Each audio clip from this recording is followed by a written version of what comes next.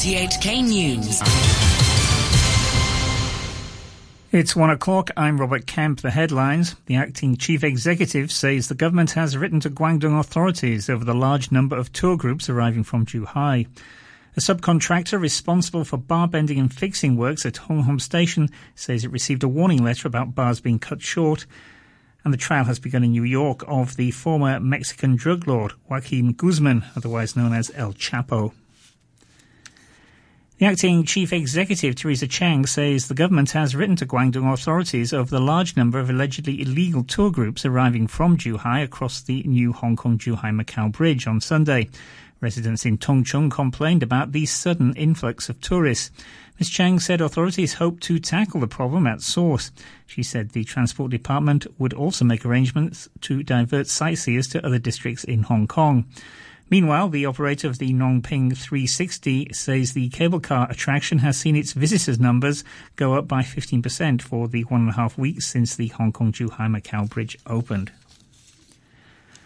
A subcontractor responsible for bar bending and fixing works at Hong Kong Station has admitted its workers were once caught cutting threaded parts of reinforcement bars and improperly screwing them into couplers.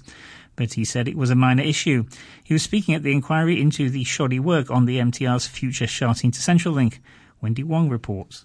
The proprietor of Fangshan Construction, Pun Waishan, told an independent inquiry that in December 2015, the main contractor, Leighton Asia, sent his company a warning letter saying the threads of 5 bars were found to have been cut and improperly screwed into couplers on a diaphragm wall.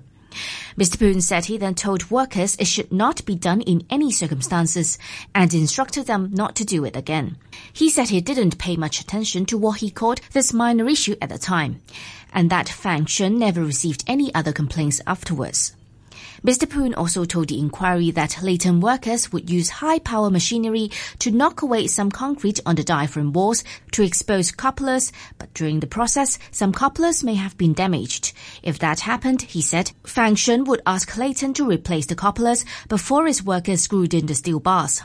He said Fangshan would only cut steel bars and not the threaded parts for 2 purposes, either for testing the strength of the bars or when they're too long. In a statement he gave to the police, Mr. Poon said it was possible that workers may have used a type of steel bar with longer threads if there weren't enough shorter ones. In that case, threads may have been visible even if they were completely screwed in. Former financial chief of the now-defunct Mercantile Exchange, Jackie Choi, says he is willing to become a prosecution witness against the former EXCO member Barry Cheung in the fraud charge they both face. This comes after Mr. Choi pleaded guilty of conspiring to cheat the authorities about the firm's financial condition at the district court. The exchange was founded by Mr. Cheung, whose trial is scheduled for July. US officials say the American Secretary of State and Defense Secretary will hold high-level talks with their Chinese counterparts in Washington on Friday. The meeting with the Foreign Minister Yang Jiechi and National Defense Minister Wei Fenghe had been due to take place in Beijing in October, but it was postponed by the US amidst rising tensions with China over trade, Taiwan and the South China Sea. In the final stages of campaigning ahead of the US midterm congressional elections, President Trump has told supporters in Indiana that his Republican Party is delivering the American dream. Tuesday's vote is being watched closely as a referendum on Mr. Trump's presidency. Democrats hope to retake control of the House of Representatives. Here's the BBC's Anthony Zurcher. I think enthusiasm for the Democrats has been high pretty much since Donald Trump's inauguration. You saw it last year in the off-year elections in Virginia and New Jersey. You've seen it in special elections across the country and the primary races. There have been 200,000 new voters in Texas voting so far this year. That's 200,000 people who had never cast a ballot before. And you see that sort of trend across the country. Democrats are enthusiastic, but I think Donald Trump, to his credit, is also drumming up the conservative base and getting people to turn out.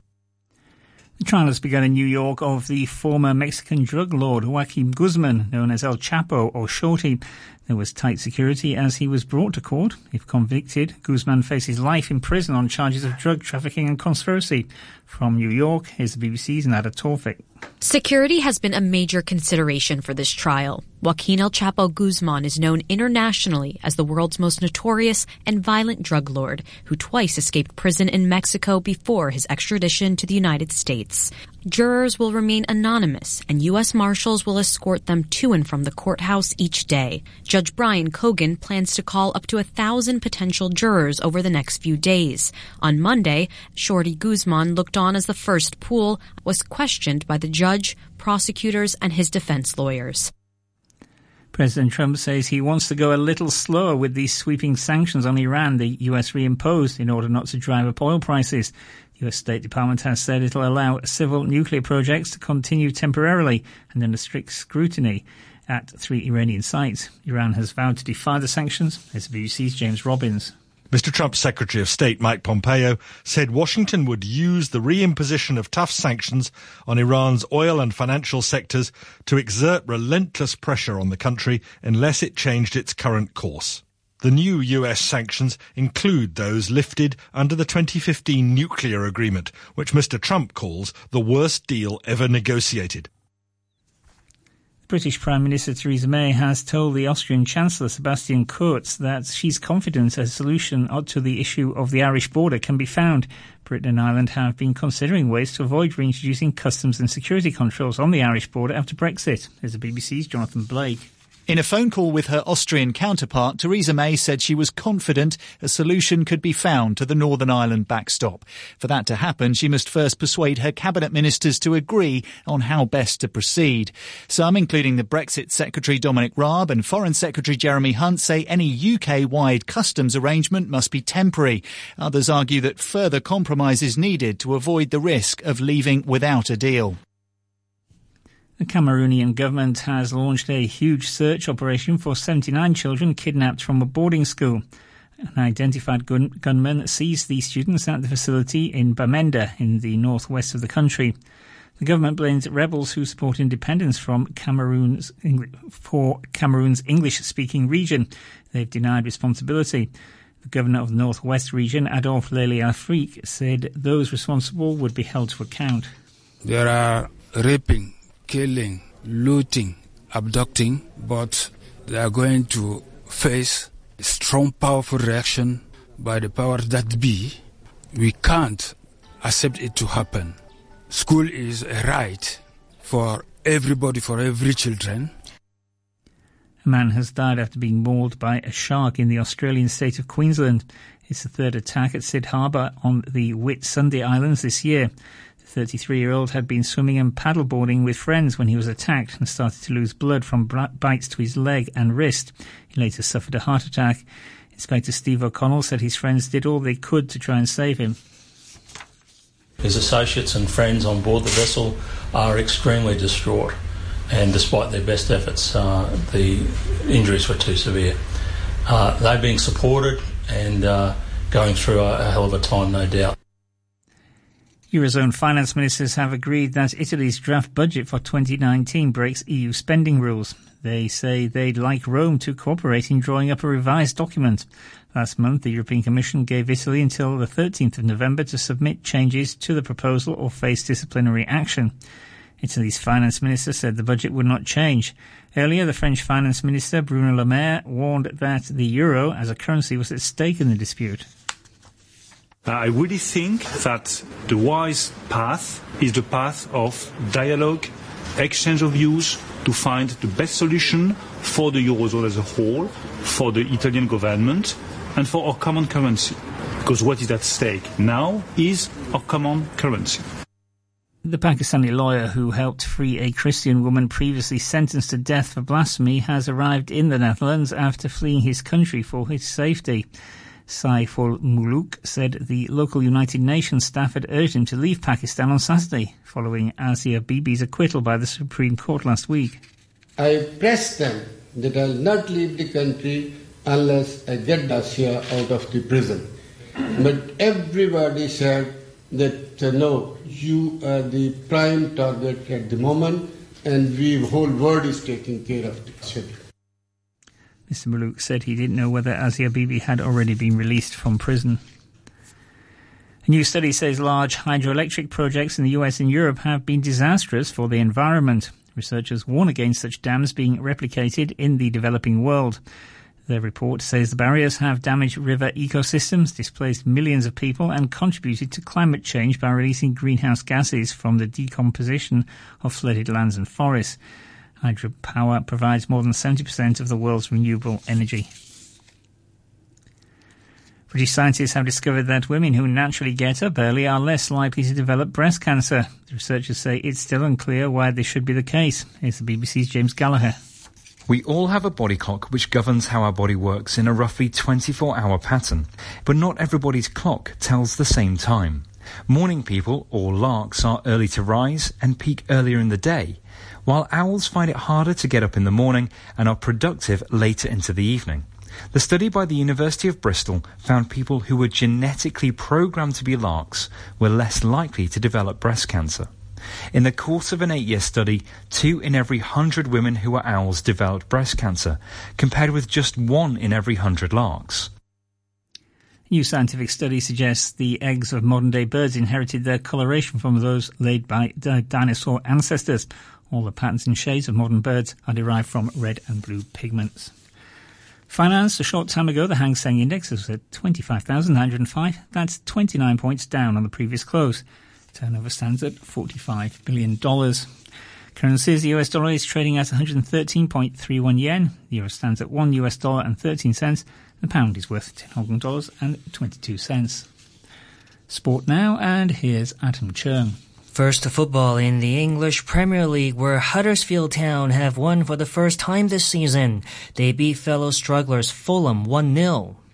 It falls to Lerver on the left-hand side, deep across this time. Possibilities, here they go! They finally scored! Schindler the captain, and their long drought is over here at the John Smith Stadium. Game number 6. And Huddersfield lead by a 1-0. That goal has since been counted as an own goal, but the result takes Huddersfield up to 18th in the table, and it's Fulham who are now bottom of the league. The Liverpool winger Xherdan Shaqiri will not be involved in tonight's Champions League game at Red Star Belgrade. The Swiss international, who was born in Kosovo, hasn't even traveled to Serbia for the match because Liverpool say they don't want any distractions that may be caused by the player's Kosovo-Albanian heritage. The BBC's Manny Jasmine explains why this is such a sensitive situation. Well, this goes back to a match in the World Cup when Shaqiri was playing for his adopted country, Switzerland.